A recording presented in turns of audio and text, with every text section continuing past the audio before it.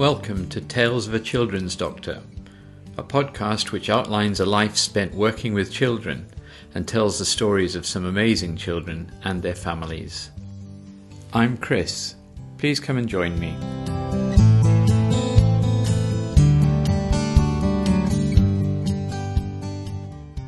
Episode 14. How do I communicate? So welcome back to Tales of a Children's Doctor. I promised you that we'd be meeting one of my colleagues this week, but unfortunately, due to pressure of work, that hasn't yet happened. I thought it would be useful, therefore, to just add in an extra episode so that we could talk about a subject that quite a few of you have been in touch with me about. The question that you've asked is, what is autism? You'll know that we've mentioned that a few times over the course of the podcast so far, and it seems reasonable at this point just to spend a bit of time talking about that. I thought the simplest way of doing that would be to illustrate by discussing one of the patients that we've actually already met. You may remember that in episode 12 we discussed Sophie. She was a girl with an early onset severe form of epilepsy known as Dravet syndrome. We talked about how that had implications not only for her in terms of her epilepsy control, but in terms of development.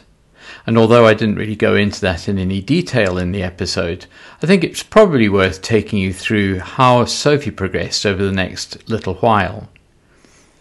When I first met Sophie, she was doing very well. She was quite young, and although she was having fairly regular seizures, her development appeared to be progressing reasonably well.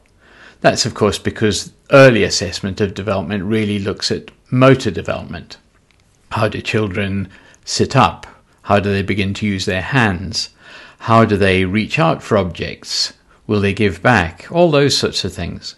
And it's only later in the first year, and certainly into the second year, that we start to look at some of the more complex developmental tasks that children acquire.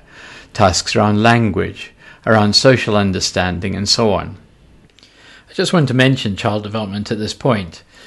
Child development is something that all paediatricians are aware of. It's not something specific to paediatric neurology. We recognise that the way that children develop and the way the brain develops follows a fairly stereotyped and consistent pattern. We can recognise milestones along the way, and we actually use those milestones to plot how any individual child is developing.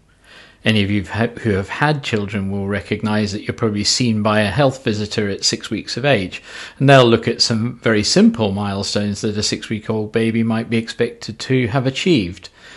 As a child gets older, these milestones become more complex, and the variability in terms of when they're acquired becomes greater.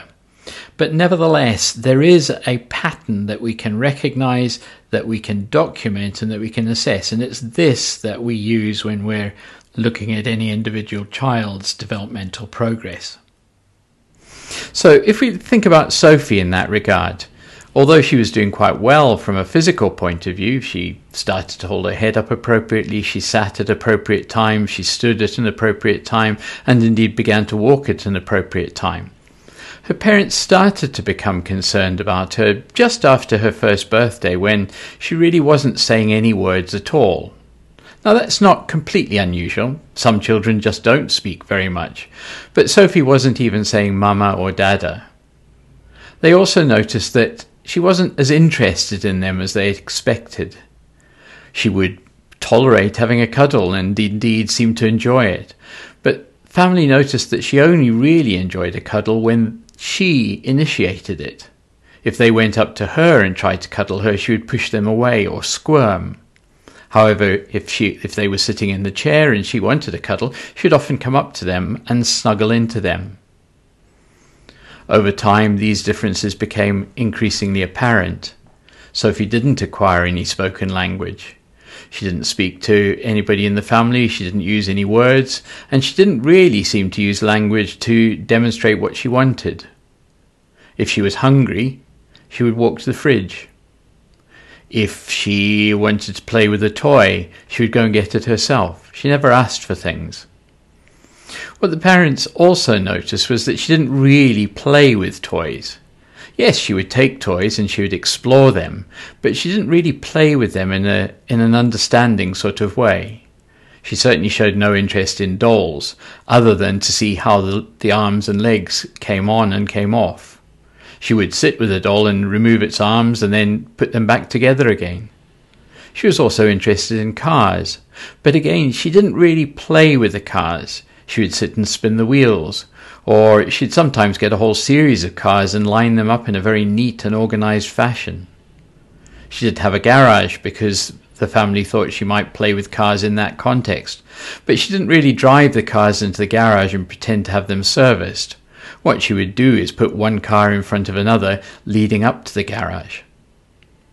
She also showed a bit of an interest in trains, but again it was much more around spinning the wheels and about lining up the train tracks than it was about pretending to play with her trains. As she became older, the family noticed that she was quite restricted in what she wanted to eat. They noticed that she didn't like certain types of food. Now, lots of children don't like certain types of food, but Sophie was particularly stringent about that. She was also quite strict about the fact that food couldn't touch each other on the plate. So, for example, if she had chicken nuggets, which was her favourite, and the family had put potatoes or potato chips out, if the chips or the potatoes touched the chicken nuggets, she would eat neither of them. This led to quite significant problems with her weight gain, and in fact, the family ended up giving her only things that she liked because she wouldn't take what she was offered. Eventually, Sophie was formally assessed and given a diagnosis of an autism spectrum disorder. This is an important diagnosis, and although Sophie's progress in that diagnosis is fairly typical, it's not the only way that children with autism will develop. And I think it'd be useful at this point now to think about what actually autism is.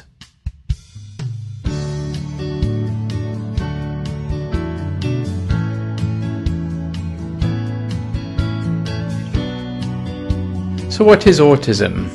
Nowadays we speak of autism spectrum disorders. In the past there were multiple diagnoses that came under the umbrella, including infantile autism, Asperger's syndrome, childhood disintegrative disorder, and so on. Nowadays we recognise that there's a spectrum of problems that a person with autism may face, and so we talk of an autism spectrum disorder.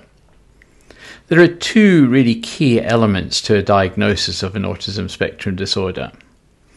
The first is a persistent difficulty with social interaction and social communication.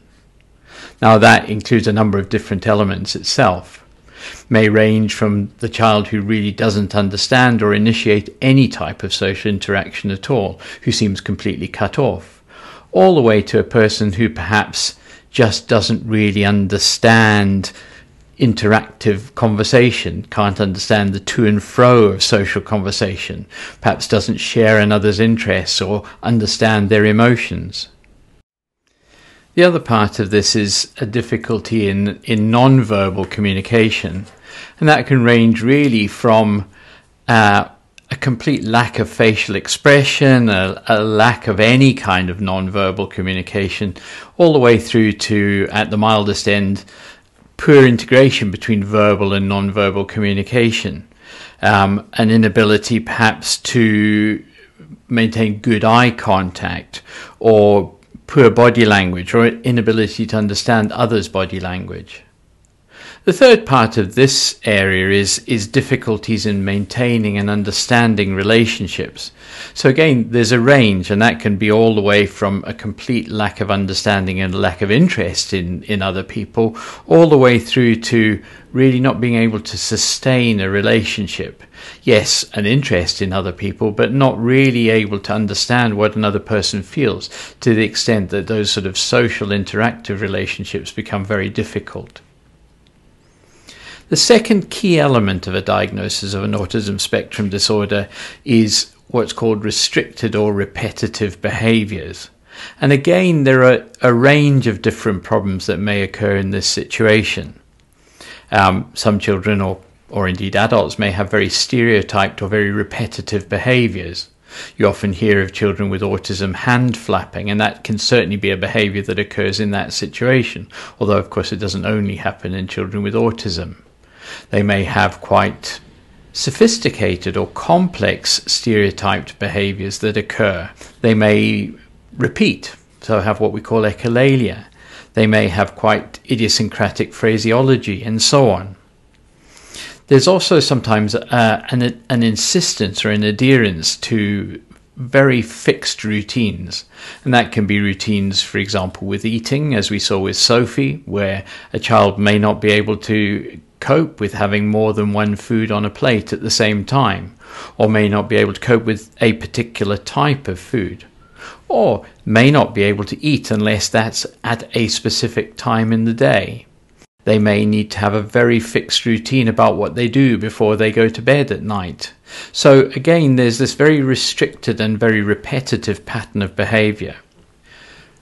The other part of this is the interest. So people may have very, very strikingly fixed interests. Typically people talk about people who are fixated on trains, but other fixed interests may occur. For example, people are well aware that Greta Thunberg, who has Asperger's syndrome, is very, very focused on environmental issues to the extent that that consumes her. And that would be within those areas. So it can be quite functional and yet be very restricted. Of course, her autism isn't the only reason that Greta Thunberg is so passionate about environmental issues, but she has herself recognized that it allows her to see the world in stark terms, and therefore I think provides her with that additional emphasis around this issue. The other part that goes in this area is the issues that occur in terms of sensory stimulation. So some people with autism are very, very sensitive to certain sensory stimuli. That can range from excessive fear of certain types of auditory stimuli. Some people may struggle in social situations, not just because of the social situation, but because of the noise. And for some people with autism, the noise may not just be unpleasant, it may be actually physically distressing. There is evidence that people with autism may experience actual physical pain on hair cutting. Some people may have difficulties with certain textures. So some children, for example, can't cope with walking on the beach because they don't like the feeling of sand on their feet, or may not cope with being able to walk on grass because they don't like the feeling of grass on their feet. That may make it difficult with certain clothing, and so on. Similar problems may occur with visual stimuli as well, and some people may be very fixed on certain visual stimuli. They may be focused on looking at lights, for example, or they may like patterns or particularly complex patterns. So there's a range of different things that occur there. Now those are the two kind of key elements of a diagnosis of autism, but there are another couple of things that are important. Firstly, this is a developmental problem, so it's a difference about how the brain develops, and as such, it presents in early life.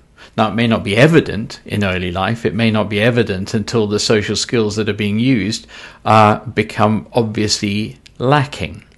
So, for example, a child who has a mild level of autism may not exhibit really obvious difficulties until they get into very sophisticated social situations, such as when they get to nursery or even into school. But at the other end, it may be very evident from very early on indeed. The other thing that is important about this is that these symptoms can't just be present, they must be clinically significant. In other words, they must cause a problem for the individual. Otherwise, we wouldn't make a diagnosis of an autism spectrum disorder. And indeed, we would probably recognize autistic features in a vast array of the general population who cope very, very well indeed. Autism itself, while a diagnosis in its own right, often comes with other things. So we know that many young people with autism, and adults indeed with autism, may have associated intellectual disability. They may have other physical difficulties. They may have problems with balance and coordination. It's certainly something that goes very commonly with epilepsy, and many people with autism will have epilepsy, as will many people with epilepsy have autism. So there's a range of different things that go along with autism, and making a diagnosis of autism does not of itself define a person.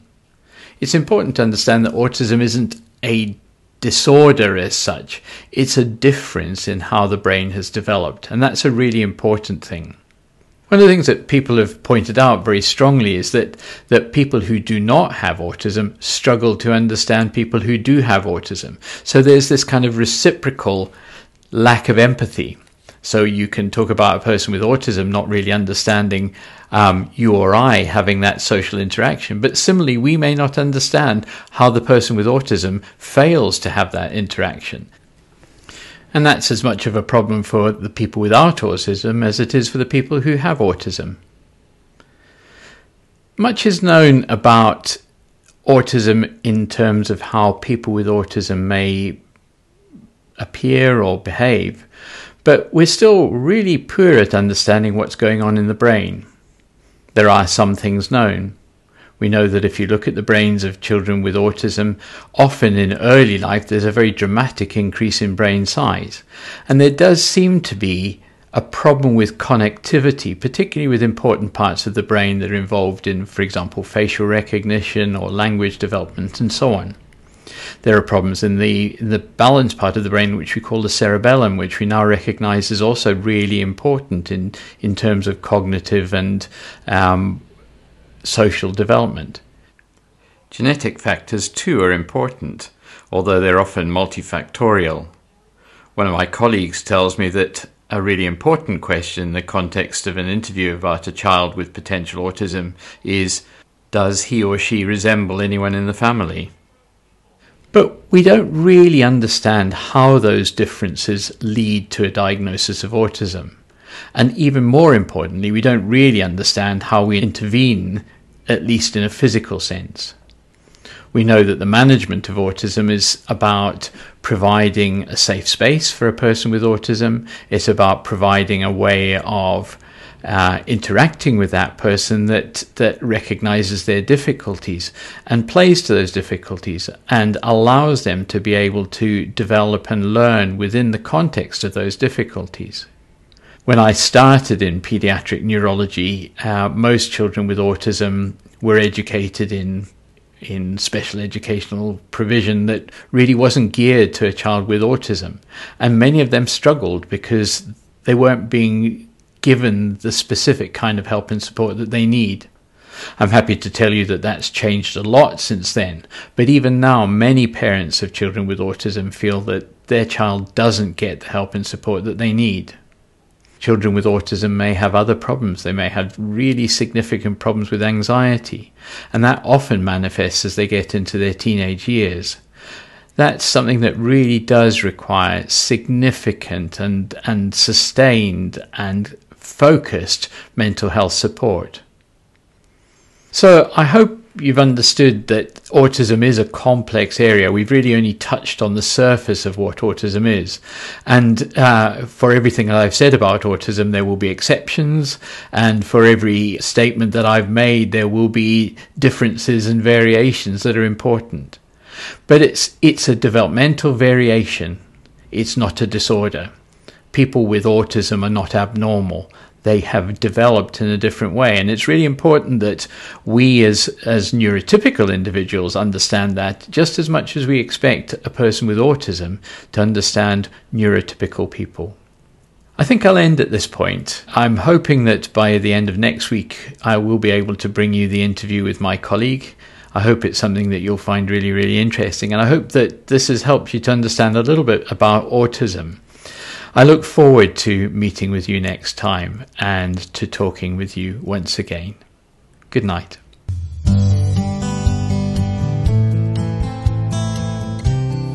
This has been Tales of a Children's Doctor. I hope you've enjoyed listening. Please come back for the next episode, where I'll be telling more stories of amazing children and their families. Goodbye.